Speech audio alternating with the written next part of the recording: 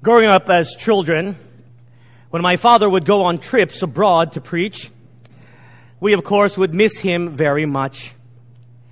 We would long to see him, but more importantly, we would long to wait with anticipation what he will bring back for us.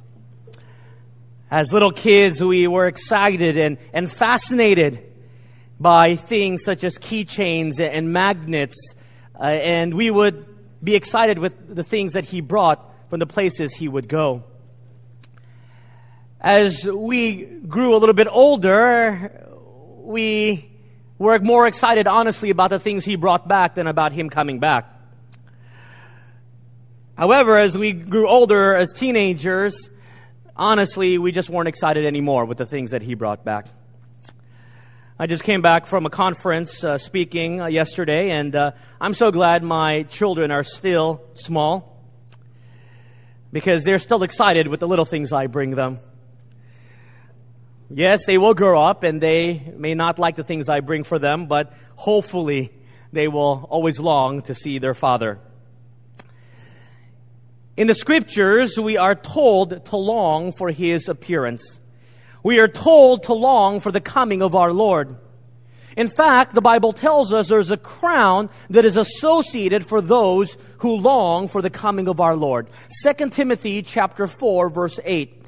2 Timothy chapter 4, verse 8 says this, "Finally, there is laid up for me the crown of righteousness, which the Lord, the righteous judge, will give to me on that day, and not to me only, but also to all who have loved his appearing." My friends, if you long for the coming of the Lord, if you long to see Jesus again, the Bible says there is a crown that awaits you, the crown of righteousness. And so I challenge you with this question. Do you long for the coming of our Lord? Do you yearn for him to come back? Do you desire, Lord, come back quickly? If you don't have this yearning in your heart, then perhaps you need to have some attitudes that are changed in your heart. Because when he comes, he's not going to bring back keychains and magnets. He's going to bring with him some pretty neat stuff. And we're going to take a look at those pretty neat things that he brings back with him a little bit later. If you have your Bibles, would you turn with me to the book of Daniel, chapter 11, verse 2, as we continue our series in the book of Daniel. We've been studying the book of Daniel in a series entitled Fearless. How can we stand fearless in this world? Daniel chapter 11, verse 2, we're going to go to chapter 12, verse 3. Here in these passages, we remember from last week that we talked about how God encouraged Daniel when he was down. When Daniel was down, he was tired. He was well over his 80 years old. He was going to be shown this last vision as recorded in the book of Daniel. And he was tired, and God sent an angel to encourage him. And now we're going to study the actual vision itself. This vision will show what will happen to the nation of Israel. It will bring us to the time until the return of the true King, Jesus Christ, where he will reign on David's throne at the millennium. When we look at chapter 11, we will see the plan of God unfold. And then we will see the things he will bring back when he returns. The book of Daniel, chapter 11, is difficult to understand. It is a long chapter. There are 45 verses, but we're going to work on this and understand this together. Chapter 11, verse 2 begins with this. "And now I will tell you the truth. Behold, 3 more kings will arise in Persia, and the 4th shall be far richer than them all. By his strength, through his riches, he shall stir up all against the realm of Greece."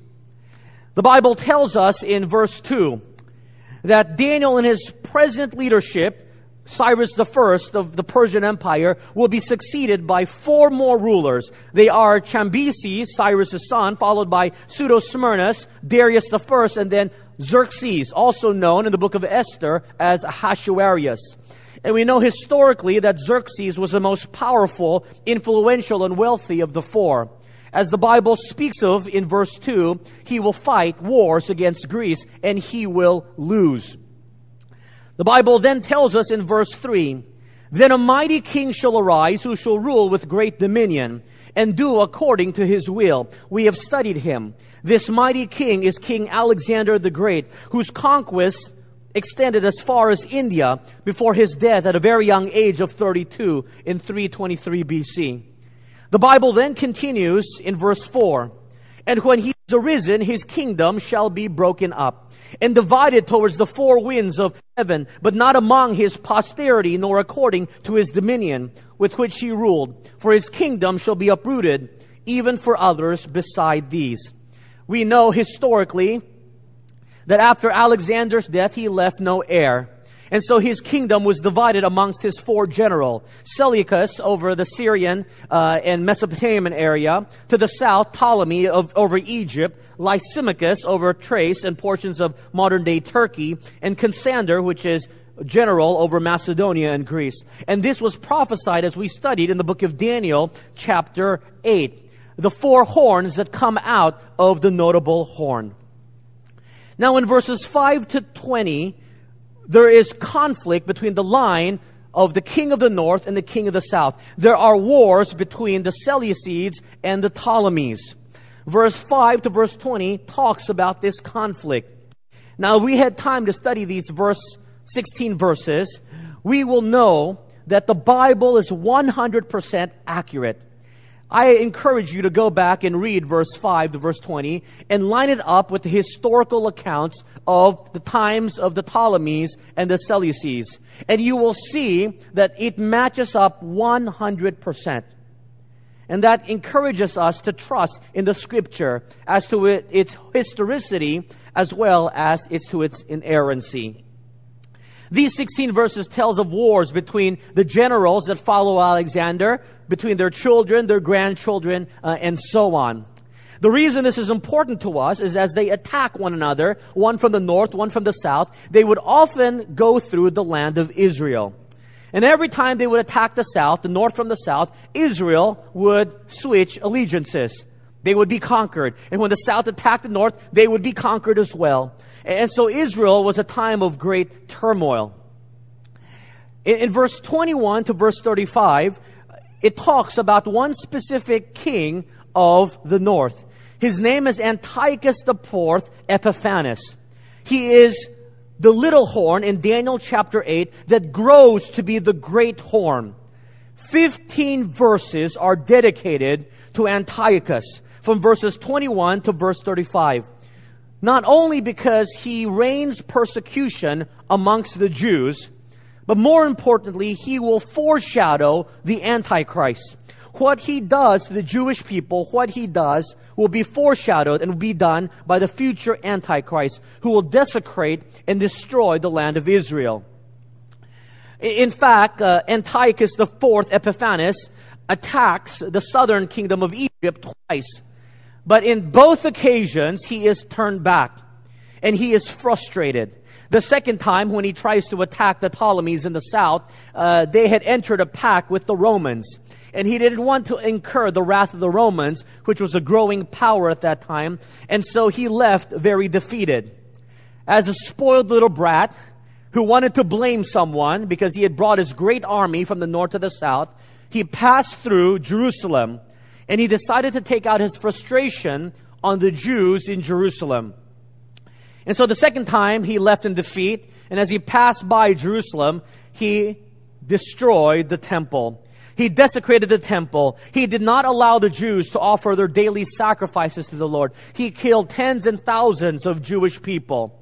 And this is known as the abomination of the desolation. And we've studied this also.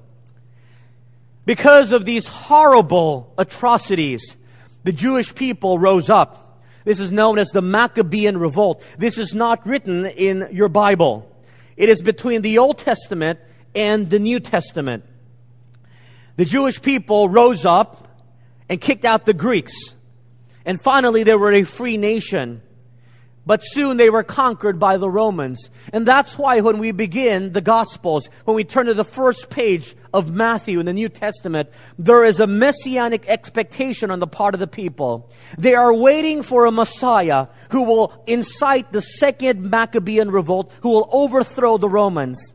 That's why these people kept asking Jesus, Jesus, you have come to be the Messiah. Have you come to overthrow the Roman Empire? That is the fervor. There is a messianic complex. They are looking for a Savior, but they are looking for a Savior in the wrong place. Jesus says, I've come to do the Father's will. My purpose here is to meet a deeper goal, which is to save you from your sin. The Bible then continues in verse 36 to verse 39 of Daniel chapter 11. And here we slow down a bit because in verse 36, we talk about the future Antichrist. Daniel chapter 11, verse 36. Then the king shall do according to his own will. He shall exalt and magnify himself above every god. He shall speak blasphemies against the God of gods and shall prosper till the wrath has been accomplished. For what has been determined shall be done.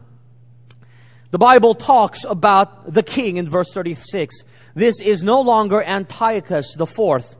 This is the future Antichrist, because what the king does in verse 36 to verse 39, Antiochus did not do.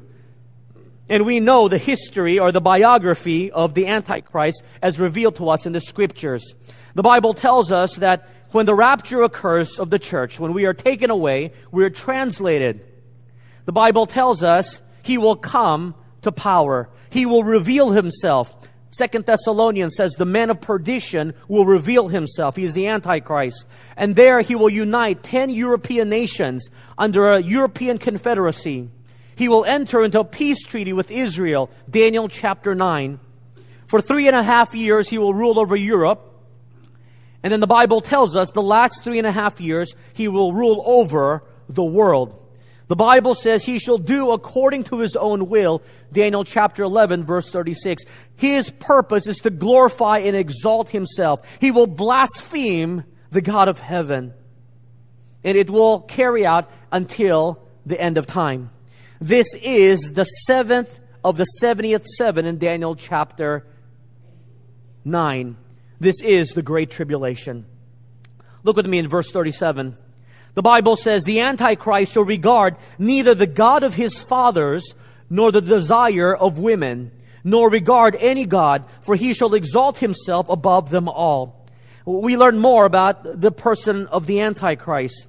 He shall regard neither the God of his father, reveals to us that he will not respect his religious heritage. Apparently, the Antichrist will come from a very religious family.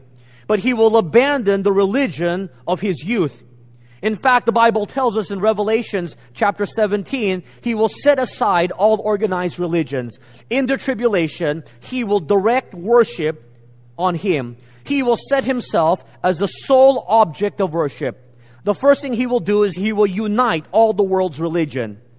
He will unite the world's religion, and then he will direct that religion to worship him. Now you may say, there are so many religions in this world, how can they all come together? My friends, the reality is there are only two religions in this world. A religion where you have salvation by faith, and a salvation by works. Every other religion outside of Christianity is a salvation by works. You must do something so that you can go to heaven. You must do good works to cover your bad works so that you can go to heaven. And if you study world religion, and we just had a class in our adult Bible class, you know that every religion is about doing good. And by doing good, perhaps then you will go to heaven. In Islam, you do good, and they're not sure if they will go to heaven or not. They always say, if Allah will. If God, their God, allows them to go to heaven. In Buddhism, the idea is to reach the higher level of nirvana. And by doing so, you reach a transcendental state where you have no more desires. And you reach that state of, quote unquote, heaven by doing good. However, in Christianity is the only religion that says the work of salvation has been completed on the cross. You can be sure that you will go to heaven when you place your trust in Jesus Christ, the one who died for you. On the cross, Jesus said, Tetelestai, it is finished. The work of salvation has been completed on the cross. And so it will be very easy in the end times for the Antichrist to bring together the world's religion, because he says, you know, at the end of the day, it's all about doing good for you. And that's what the Bible says. But then he will turn his back and he will cause all to worship him. Some have looked at verse 37 and they thought that the Antichrist must be homosexual, because he neither regards the desire of women. But you must understand, the desire of women does not refer to one's orientation. The desire of women was that cultural experience at that time where every woman at that opportunity was hoping, was praying that they would bear the Messiah. Hopefully they would be blessed. And that's why you remember when the angel Gabriel came to Mary and said to Mary, Mary, greatly beloved, you are blessed because you will carry the Messiah. Verse 37 has the idea that the Antichrist and his life's mission will be to oppose the Messiah. He will oppose the desire of women, which is the Messiah. He will direct worship, the world's worship, to him. Verse 38 to verse 39. But in their place he shall honor a God of fortresses. And a God which his father did not know, he shall honor with gold and silver, with precious stones and pleasant things. He shall act against the strongest fortress with a foreign God, which he shall acknowledge and advance in glory. And he shall cause them to rule over many and divide the land for gain. The Bible tells us the Antichrist will be vastly wealthy. He will be very rich. In fact, the Bible tells us he will have the God of fortresses, means he will use as his strength military force. He will assemble the largest army in the world. He will promote military strength. His God is in the fortress of himself. And so in verse 36 to verse 39, we get a glimpse of this future Antichrist, this future king who will seek to destroy the work of God. Now, in verse 40, there is a war. Verse 40 to verse 43 talks about a war. Not everyone is happy. The world will not simply bow down and kowtow to this man. There will be people who will not be happy with him, and they will attack him. Look at verse 40. At the time of the end, the Bible says, the king of the south shall attack him, and the king of the north shall come against him like a whirlwind, with chariots, horsemen, and with many ships. And he shall enter the countries, overwhelm them, and pass through. The Bible tells us also in the book of Ezekiel chapter 38 that there will be a war in the middle of the tribulation. In the middle of the tribulation, or the second half of the tribulation, the forces of the north, Russia, and the forces of the south, perhaps the Arab countries, will come and attack Israel.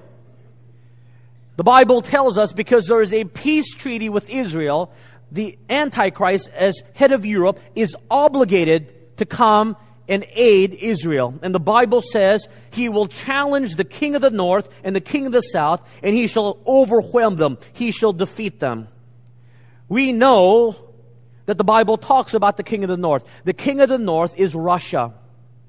Russia will play an important part in biblical prophecy. Russia will be very important in the end times.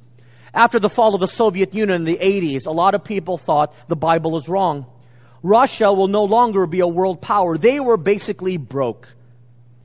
The Cold War was not fought on the battlefield. It was fought in the pocketbooks. And the West and America had a lot more money. And Russia was basically broke, and that's why the Soviet Union fell apart. Well, we thought, and many thought, the pundits thought, that Russia will never be the world power that it is. Well, look at Russia now. In fact, with their market capital economy, they are stronger than ever. They are able to invest in new planes and ships and military strength. Vladimir Putin has as his philosophy to have Russia as one of the world's power, which it is. In fact, the book of Ezekiel, chapter 38, warns the people of Israel, Son of man, set thy face against Gog, the land of Magog, the chief princes of Meshech and Tubal, and to prophesy against them. Ezekiel chapter 38, verse 1 and 2. If you look at this ancient prophecy, Meshech is an ancient name for what is now modern day Moscow. Tubal is in the area of the Ural Mountains, which is in modern-day Ukraine. Gog and Magog, this is the area of the Caucasus, the Black Sea region. The Bible says, Son of man, those who are wise, Israel, watch out for the north. They are coming. In fact, the Bible is also very clear. 5 verses later in chapter 38, Persia, Ethiopia, Libya will be with them. Now, just look at your newspaper today. Persia, which is modern-day Iran, has been in our newspapers today, as well as Libya and even Ethiopia, which is the Horn of Africa. The Bible tells us they will ally with Russia. You know, Persia, Iran, is building nuclear weapons. The world knows that. And so the world wants to sanction them at the UN Security Council. But the problem is, guess what? Their good friends, the Russians, always veto any sort of sanction. The Bible prophesied this long time ago. Iran will be allied with the North. In the early 70s, for some of you who lived through that, you know Iran. Iran was a friend of the U.S. under the Shah of Iran. It was under the Ayatollah who overthrew, and then you had the Iran affair, the hostage taking, and the American embassy. Overnight, Iran went from an ally of the West to become an ally of Russia. But the Bible already predicts that, and the Bible will come true. Note what it says in verse 41 to verse 43. He, the Antichrist, shall also enter the glorious land. That means he will go into Israel. And many countries shall be overthrown. He, in this middle of the war, will then rule the world because he will overthrow, he will conquer many countries. But he shall escape, but these shall escape from his hand. Edom, Moab, and the prominent people of Ammon.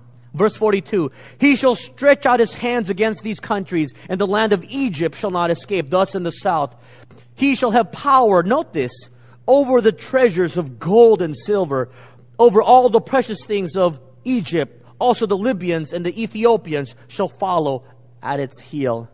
We know today there is a mad rush into Africa. Why? Because of all the natural resources. When Libya fell, if you just watch the news, when Libya fell, the country that had the most expatriates in Libya were not the Americans. It was the Chinese, followed by the British. Why? Everyone knows about the natural resources of Libya. And the Chinese government had already sent a lot of engineers to go look into the oil fields of Libya. BP Petroleum, the British know. The Bible says the Antichrist will know of these riches, verse 43, when he takes over the world, the treasures of Egypt and Libya and Ethiopia, the treasures of Africa will be under him. But note this, the Bible says in verse 41, he will not have control over the entire world geographically. You see, the Bible tells us that God has set aside certain areas, the ancient land of the Edomites and the Moabites and the prominent people of the Ammonites, as their place of refuge. You see, God is a gracious God. God disciplines his people, but God also sets up for them a place of refuge. This area towards the Dead Sea is the land of the Moabites and the Edomites. This is a land that pretty much has nothing. It's a bunch of caves, desert, but it's a great place to play hide and seek. You won't find each other for 1,000 years. If you look at the Old Testament, this is the traditional hiding place, a place of refuge for Israel. When David ran from Saul, David hid in the caves of En-Gedi. And En-Gedi is in this area towards the southwest region of the Dead Sea. You remember the Dead Sea Scrolls? They were found in this area as well. And they weren't able to find these Dead Sea Scrolls written by the Essenes for more than 2,000, 3,000 years. The ancient city of Petra is also in this area. Just to give you an idea that it is so hard to find this place, they were not able to find the ancient city of Petra for over 2,000 years. Even though at one point it was one of the largest trading cities in the world. It took a British archaeologist to dress himself as a Bedouin to be able to convince the Bedouins to tell him where the secret city was. And now it's one of the 7 ancient wonders of the world. This area on the Dead Sea is where God will protect His people. This is where God will have refuge for His people. The Bible says the Antichrist will have no hold over this area. I realize that most of you are believers. If God were to come in the next 5 minutes, I hope He does. I can't wait for His coming. If God were to come in the next 5 minutes, we would be raptured. We would not go through the great tribulation. For those of us who have placed our trust in Him. Now, there may be some I don't know who have not placed their trust in our Lord and Savior Jesus Christ. They will not be raptured. They will go through the great tribulation. My advice to you is that you will quickly purchase a ticket to Israel. And there you will go buy a piece of land near the deserts of the Dead Sea, so that at least, hopefully, Lord willing, if God's hand of blessing is upon you, you will be able to be shielded from the wrath of the Antichrist. I say this because this will be recorded, and so when we're all raptured and people want to hear this sermon in the future, they will know where God will provide safety. You say, Pastor, what you've just told me is unbelievable. Well, Jesus said it in Matthew chapter 24. Matthew chapter 24, verse 15 to verse 16. And the Olivet Discourse. That means He gave this at the Mount of Olives, and He was telling His disciples about the end times. Matthew chapter 24 and 25, He says this, Therefore, when you see the abomination of desolation, when you see the Antichrist, note this, spoken by Daniel the prophet, Jesus Christ, the Son of God, is referring to the unchanging, living Word of God. And He acknowledges that the book of Daniel is the Word of God. So He's actually referring to Daniel chapter 11. Therefore, when you see the abomination of desolation spoken by Daniel the prophet, Jesus says, standing in the holy place, standing in Jerusalem, whoever reads, let him understand. What are they to do? Let those who are in Judea, what? Flee to the mountains. Our God is very gracious. In a time of great discipline to His people, He tells them, go. There is a safety place. There is a place of refuge in the mountains of the ancient land of the Moabites and the Edomites. You say, with all the technology, you mean the Antichrist can't find us? I give you an example in the person of Osama bin Laden. How many years did it take them to find him? More than 8 years. How was he able to hide in the mountains of Tora Bora? Very simply, he threw away his cell phone. That's it. You can't track someone when they give up their modern gadgets. Look at verse 44 with me. Verse 44 to verse 45 brings us to the end of the Great Tribulation. After the 21 judgments written about in Revelation chapter 6 to 18. It says here in verse 44, But news from the east and the north shall trouble him. Therefore he shall go out with great fury to destroy and annihilate many. And he shall plant the tents of his palace between the seas and the glorious holy mountain. The Bible tells us there is growing dissent. He may be the king of the world, but there is growing dissent and opposition. And this brings us to the end of the tribulation. The Antichrist, using Jerusalem as his capital, will hear a report. He will hear a report that there is a massive army that is being assembled in the east. Revelations chapter 9, verse 16 speaks of an army in the east that numbers 200 million men. Now you've got to understand that when the book of Daniel and the book of Revelation was written, there were not even 200 million men on the face of this earth.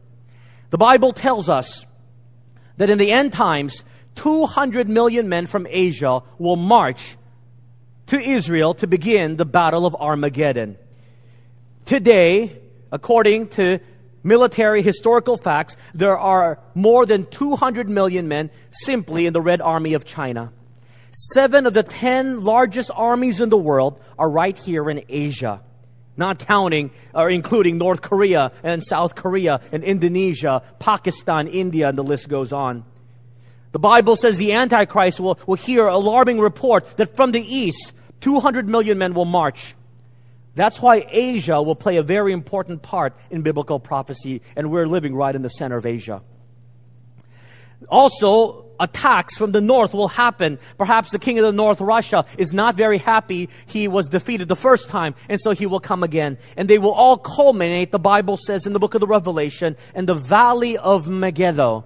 That's why in the Hebrew it is called Armageddon or Armageddon.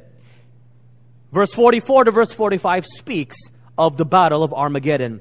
There they will assemble to fight the Antichrist, but there then the Holy One of Israel, Jesus Christ, will come, and they will turn their guns towards Him.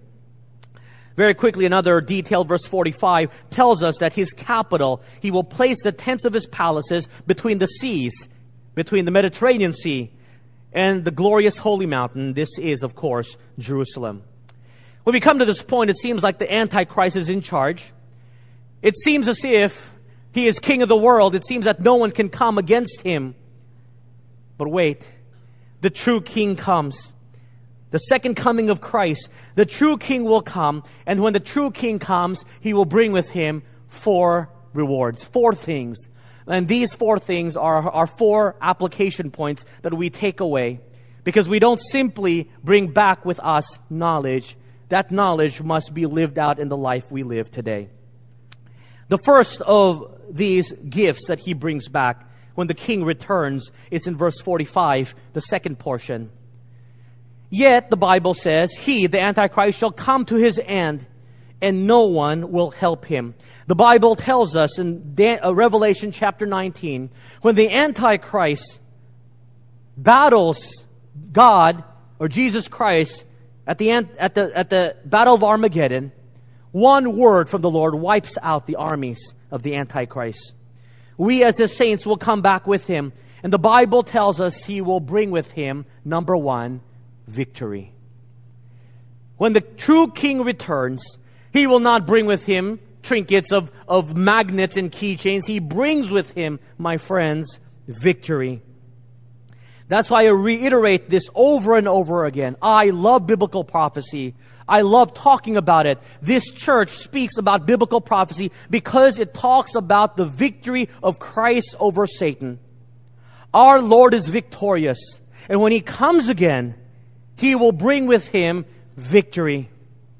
The prophet Zechariah, in Zechariah chapter 14, tells us, the Lord shall be king over all the earth. The reason a lot of us are so dejected and so depressed, and we wonder why evil men in this world seem to succeed. It's okay. And I can say it's okay, not because that's the right thing to say, but because a God of justice will bring victory when He comes again. He will destroy the forces of evil, and He will bring victory. Nowadays, we seek vengeance. We want to make things right. We want to have our moral victories, but we get frustrated because the wiles of evil men seem to overcome the things of good. But my friends, let me challenge you. It's not worth the fight because the fight is not ours.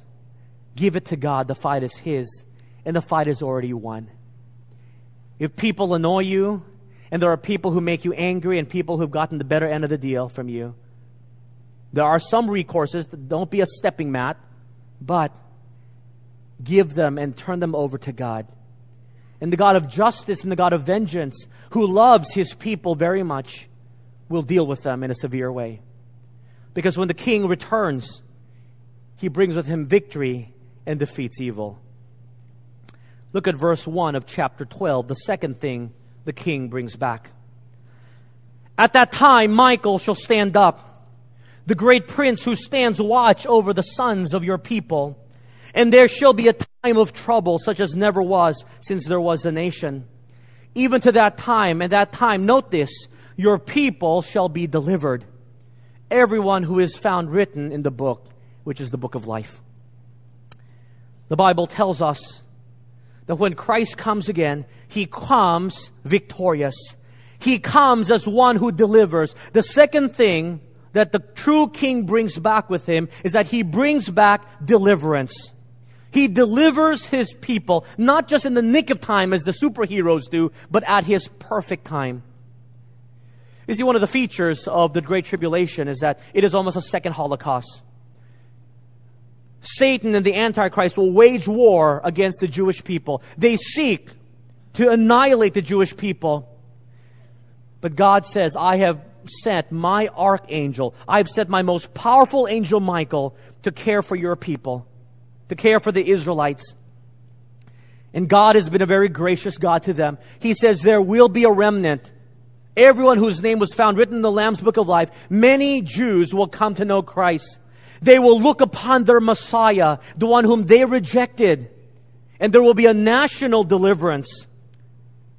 And there will be a remnant. Satan has been trying to get rid of the Jewish people throughout the centuries.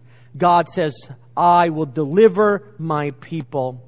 As I made a promise to Abraham in Genesis chapter 12, I will bring it to fruition in Revelation chapter 21 and 22. Now you may say, Pastor, I don't care much about Israel. I'm not even Jewish. You talk a lot about Israel. Why should I care about Israel? My friends, yes, the Bible does talk a lot about Israel, God's chosen people. God's chosen people to be the light of the world. But we are also His chosen. We have been saved by the blood of Jesus Christ. And the wonderful thing about how God deals with Israel is this. How God deals with Israel is how He deals with us. And as God has been very patient with Israel, God is very patient with us. You see, my friends, we are very much like the people of Israel. We are stubborn. We are knuckleheads. We are prideful. We want to do things our own way, just like the Jewish people. A great God gave them many blessings, but they turned their back on Him. And the fact that God didn't strike them dead on the spot is a wonderful encouragement to us, because every week I do it myself. I turn my back on God. I stop trusting Him. But God is so patient with me. And as the God of Israel deals with him with grace and mercy, God deals with us with grace and mercy as well, because it is the same God, the God Yahweh. As God has been faithful to them, as God provides a place of refuge, even amidst discipline, so He does to us as well. As the God of Israel, He disciplines His children, not because He hates them, but because He loves them so much that He doesn't want them to get hurt. That same God disciplines us. And we may hate God for it. And we say, God, why do you discipline us? But He disciplines us because He loves us so much. He doesn't want us to get hurt. In fact, in the book of Romans, chapter 9 to 11, as the book of Romans, one of the great books of the Bible, talks about justification and sanctification and how God operates, he uses in Romans chapter 9 to 11, the example of the Jewish people. As I have been faithful to the Jewish people, I will be faithful to you. As I have loved them with an everlasting love, I will love you with an everlasting love. Romans chapter 8, right before that, he says, none of you can outrun the love of God. And so that's why we care about Israel. Because of how that God deals with Israel is the same God and how He deals with us. As God sends Michael to watch over His people, Matthew chapter 18 verse 10 tells us that our God sends us guardian angels as well. The return of the King brings with us deliverance. And I can't wait. I can't wait for the return of the King. Why? Because He will make things right. He will deliver His people. Look at verse 2. And many of those who sleep in the dust of the earth shall awake, some to everlasting life, some to shame and everlasting contempt. The third thing that the true King brings when He returns is this. He brings with Him resurrection. Resurrection. Do you ever think about resurrection, your bodily resurrection, as a hope of glory? 1 Thessalonians chapter 4 tells us that those who die in the Lord, we should not grieve as those who have no hope. But one day the trumpet call of God will sound. The dead in Christ will rise first, and we who are alive will be resurrected. One day the Bible promises us a body that will be so beautiful because it will be without sin. You think of the most beautiful person on this earth with makeup and everything, and you will be more beautiful than that person because you will be without sin. A resurrected body whose body will not be ravaged by cancer. A body that will never corrupt. The Bible tells us in verse 2 of chapter 12, those who die in the tribulation, the Bible says, when Christ comes again, will be resurrected at the time. They will be resurrected to come and reign with Christ for 1,000 years. Those who are unbelieving will be resurrected after the 1,000 years, for they will come before the judgment seat of Christ. Those who believe in Jesus Christ as their personal Savior will have a resurrected body. The resurrection of us as Christians now will happen at the rapture of the church. 1 Thessalonians chapter 4, 1 Corinthians chapter 15. That should be the great hope. My friends, do you anticipate the coming of Christ? I cannot wait for Christ to come back again. You know why? I hope He comes in the next 5 minutes. I hope He comes, because then I don't have to be on a diet anymore.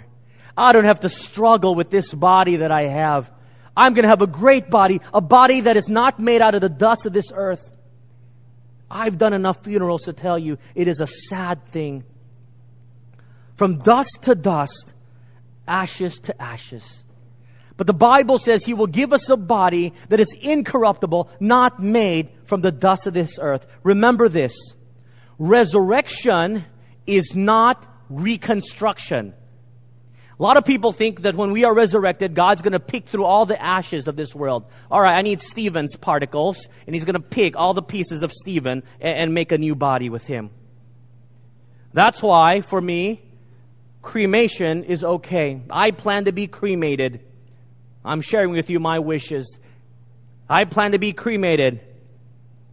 There's nothing wrong with that. If I were to be buried, no problem. In about 100 years, I will also be as if I was cremated. I'm not trying to make light of the subject, but that is the reality. Our body was made from the dust of this ground, carbon atoms, and it will return to dust. And I'm thinking in my head that song from The Lion King, that's the circle of life. That's the way it is. When we die and we are buried, we will decay. Our soul and spirit, it is in heaven, but our body decays. I'm sorry not to make fun of this, but it becomes fertilizer. It becomes soil. It's part of a plant. We eat it, and that's the circle right there. But the Bible tells us when the resurrection happens, He does not look for the dust particle. So it's okay if you want your ashes scattered in the ocean. No problem. I may think about that. But the reality is this. When Christ comes again, my soul and my spirit will have a new body, a resurrected body. A body that's incorruptible, not ravaged by sin. It will never die. It will have superhuman strength. It will be as Christ. He can eat if He wants. He doesn't have to eat if He doesn't want. And if you want to know more about the resurrected body, go to the website, look under the series on heaven. I think it's number 3 on the series. A whole sermon on the resurrected body. It is an amazing thing. I cannot wait for the return of the King, because He will bring with Him the resurrection. I will still look like me. I will be recognized when I'm resurrected as Stephen. It's the idea of a plant and the seed. The burial of the body is like the planting of the seed, and the resurrection is like the harvest. The seed is not the same as the plant from which it came from. This body will be gone. Praise God for that. I will have a body that is incorruptible, one that is glorified. However, there is also a dark reality, verse 2. All will be resurrected, even those who don't know Christ. We will be resurrected to everlasting life, to glory. Look at verse 2. But they will be resurrected to shame and everlasting contempt. This is a sad and a real reminder of the realities of hell. There is a hell. Those who do not believe in Christ as their personal Savior, whose names are not written in the Lamb's book of life, they are in hell now. And the Bible tells us after the millennium, they will be resurrected. They will have a body, an incorruptible body that stands before the great white throne judgment. And that body will then be thrown into the lake of fire as an eternal punishment. I'm not making light of this, but there's a very cute bumper sticker, but it gets right to the point. Eternity, your choice. Smoking or non-smoking. That is the reality of hell. You would think otherwise if you told someone, go to hell. Because if you knew the realities of hell, you would never wish anyone, I don't care how much you hate them, to go to a place like that. You say, how can a good God allow eternal punishment? And I ask you the question, how can a righteous, just God, whose holiness we cannot stand before, not allow punishment? There's a new theology which is very unbiblical, which speaks of something called annihilation. It says God is a God of love, and therefore, when people die and they go to hell, they simply disappear, their soul and spirit, because they cannot bear the thought of eternal punishment. I'm sorry, as much as I wish that was so, verse 2 says, those who are asleep in the dust of the earth shall awake, some to everlasting life, some to shame and everlasting contempt. And my friends, instead of worrying about why God does that, it is a charge to us that when Christ comes again, it is too late. So now, you must spread the gospel now. You must bring the saving knowledge of Jesus Christ to your friends and your family. That is your responsibility as one who walks with the Lord. Whether they accept or not is their responsibility. But your responsibility is that. Do not think there is another chance. Today is the day of salvation. Because when the King returns, He returns with resurrection. Finally, look at verse 3 of chapter 12. Those, note this, who are wise shall shine like the brightness of the firmament, and those who turn many to righteousness like the stars forever and ever. The fourth and final thing in this passage that the return of the true King brings is that He brings with Him His rewards, a glorious kingdom. He will bring with Him His rewards. Those who are wise, those who live their lives faithfully, will be like the brightness of the firmament. Those who turn many to righteousness, those who bring many to salvation, to the spreading of the gospel, will be like the stars who shine forever and ever. Those are the rewards that last. How we live on this earth, my friends, will determine how we live in the next. Every cup will be full in heaven, but some cups will be larger than others. We're not talking about success in this earth. We're talking about faithfulness in the work of the Lord. And so I want to encourage you, and I want to challenge you, and I want to encourage you to continue to work for God. Whether you're changing diapers at the Cradle Roll, whether you're teaching choir and those kids driving you up the wall, whether you're coming to choir and practicing every week to sing once a month, whether you're serving as an usher and people yelling at you because they want the door open when you know you're not supposed to, when you are folding bulletins on a Saturday afternoon and no one sees for the Lord, when you're picking up that piece of trash which many people overlook, but you see this as the house of God, that is being faithful to what God calls you to do. Regardless of what other people think, it is that faithfulness that will carry on.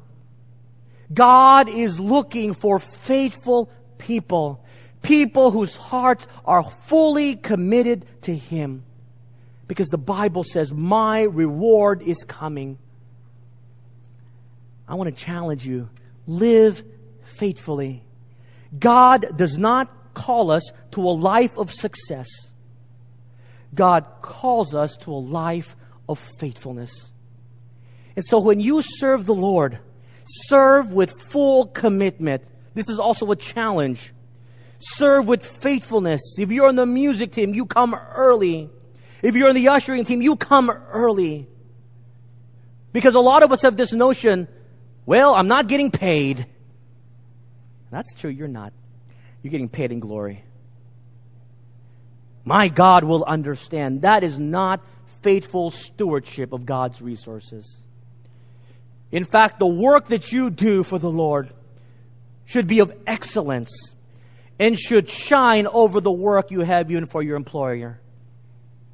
The work of God as you see it, whether in your family, as a dad, as a mom, as a child, as an employer, as an employee, that which you do for the Lord, you do with excellence for His name. It's as if you've got a t-shirt on that doesn't advertise your company, but advertises Jesus Christ. And how you live and work on this earth is a reflection of the one you serve. And if you serve Him lackadaisically and with an attitude that I don't care, then you do a disservice to the name of God.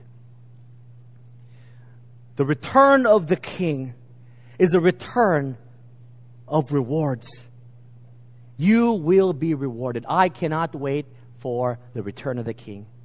Not to say I have lots of rewards. I just hope that the life that I have lived has been a faithful life, consistent with the walk that God wants me to walk. We will suffer on this earth, but we will more than be compensated in glory. I think most of you have heard of Linsanity. Jeremy Lin, the Asian basketball of which everyone is taking credit. The Chinese are taking credit. The Taiwanese are taking credit. But honestly, he's just American. He's about as American as they come, born in California. We're all proud of him because he looks like us and we hope to be like him someday. We just need to be a lot taller. But here's the reality. You've got to ask yourself the question, why do we celebrate him? And by the way, for those of you who don't know who Jeremy Lin is, he's an undrafted guard out of Harvard, cut by 2 NBA team, and within the past 2 weeks, because as some say, all the stars were aligned or the perfect storm was brewing, we say because simply God blessed him, that he had an opportunity to come in on a game they were losing and score a bunch of points. Next 5 games, he allowed the Knicks on this amazing run. I think statistic has him in the first 5 games that he started, he scored more points than any other NBA player since the merging with the ABA. And so we're all fascinated by him. Everyone's wearing his jersey. Everyone's saying, this man is successful. And you know what? He is. He is. I'm going to be torn tomorrow morning when they play the Dallas Mavericks. I don't know who to cheer for. But the reality is this. Why do we cheer him? We cheer him because he is successful. We cheer him because he is successful worldly. He can put a ball through a basket hoop. He can dribble between his legs. He can pass without looking. He's fast. But how come none of us were celebrating him before he made it on the starting point guard position? You see, Jeremy is also an avowed Christian. He's not perfect, but he has a consistent walk with the Lord. And his testimonies are many on Google and YouTube. You can look them up. And he walks with the Lord. But no one celebrated him, even though he could have been celebrated. A star basketball player that led his school to a state championship in California. A star basketball player in Harvard in the Ivy League. But no one celebrated him until he made it successful worldly. Until he was worldly successful, then the world celebrated him. But they didn't celebrate him when he was a nobody. And so I've been thinking, if Jeremy Lin never made it big, let's say these 2 weeks never happened, he's still warming the bench. Carmelo never got hurt. Stoudemire's brother never died. He never got the opportunity to start. Would he still be successful, and would you still cheer him on as an NBA player? It's okay, a bench player who walked the talk, who walked with the Lord. You probably wouldn't celebrate his life, the honest truth. You would not celebrate his life because his life was not successful worldly. It was never successful before the eyes of God. He was a success already. See, I challenge you, my friends, in the life that you live now, to what success are you aiming your life for? The world loves success story. I was even daydreaming. I wish I was Jeremy Lin. I'm sure a lot of you were. We all love the rags to riches story. We all love being plucked out of obscurity and suddenly being made headline news. Who wouldn't have loved that story? And some of you may pray, Lord, give me that chance. If I become famous, when they interview me, I will glorify you and I'll even be humble. You know that thought. But you know the world, they take success people and they take worldly, good, feel-good stories, and about 2 or 3 years from now, it's got a couple bad games, the world will eat them, chew them up, spit them out, and we'll move on to the next success story. That's the way it is. So what's the success that you are placing your life in? If you are living faithfully today, walking with the Lord, sight unseen by the rest of the world, you are a success already. And that's not some sort of feel-good rah-rah talk for me. That's the reality of the truth of the Scriptures that says when the true King comes, He will bring with Him the rewards. They are true, and those rewards are forever. Celebrate each other's faithfulness. Celebrate each other's ministry in the Lord. Encourage them. It is already hard enough that the world doesn't pay attention to spiritual success. Celebrate what truly needs to be celebrated. And it's okay if no one praises you, because when the true King comes, He will bring you the crown that will never fade away. One day when the Scottish preacher George MacDowell was talking with his son, the conversation turned to heaven and the prophet's version of the things of the end. And the son said, "Daddy, it seems too good to be true. All the stuff you've told me, it seems too good to be true." Smile across Pastor George's whiskered face. "Nay, son," he replied, "it is just so good, it must be true. It is so good, it must be true." You see, our good God is a good God. And a God that is that good makes it worth our while at the end. It is so good, it must be good.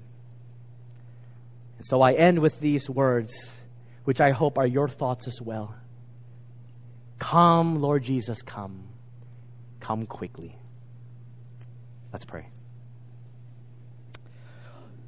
Thank you for your word, Lord. Thank you for the reminder of the Scriptures. Thank you that we look forward to the day for the return of the true King. It is my prayer that when the crowns are being passed out, that at least each one in this church will get the crown of righteousness, because we have all longed for your appearing. We all say with our hearts, "Come, come now." And I'm so excited for your coming, Lord, when you bring with you victory and deliverance, when you will bring resurrection, when you bring our rewards. Indeed, it will be worth it all when we see Jesus. Father, I think about the good things you've promised. Take away the notion that somehow you're tricking us. It seems too good to be true, as if some sort of pep talk to try to convince us to do what you call us to do. But help us to live with the perspective that says, it is so good, it must be true, because we acknowledge that you are a good God, the God who loves us so. And God who says, "I have gone to prepare a place for you, and I'm coming soon with your rewards." Allow us to celebrate the spiritual success. Challenge us all to live lives of faithfulness until the Lord comes again. In Jesus' name we pray. Amen.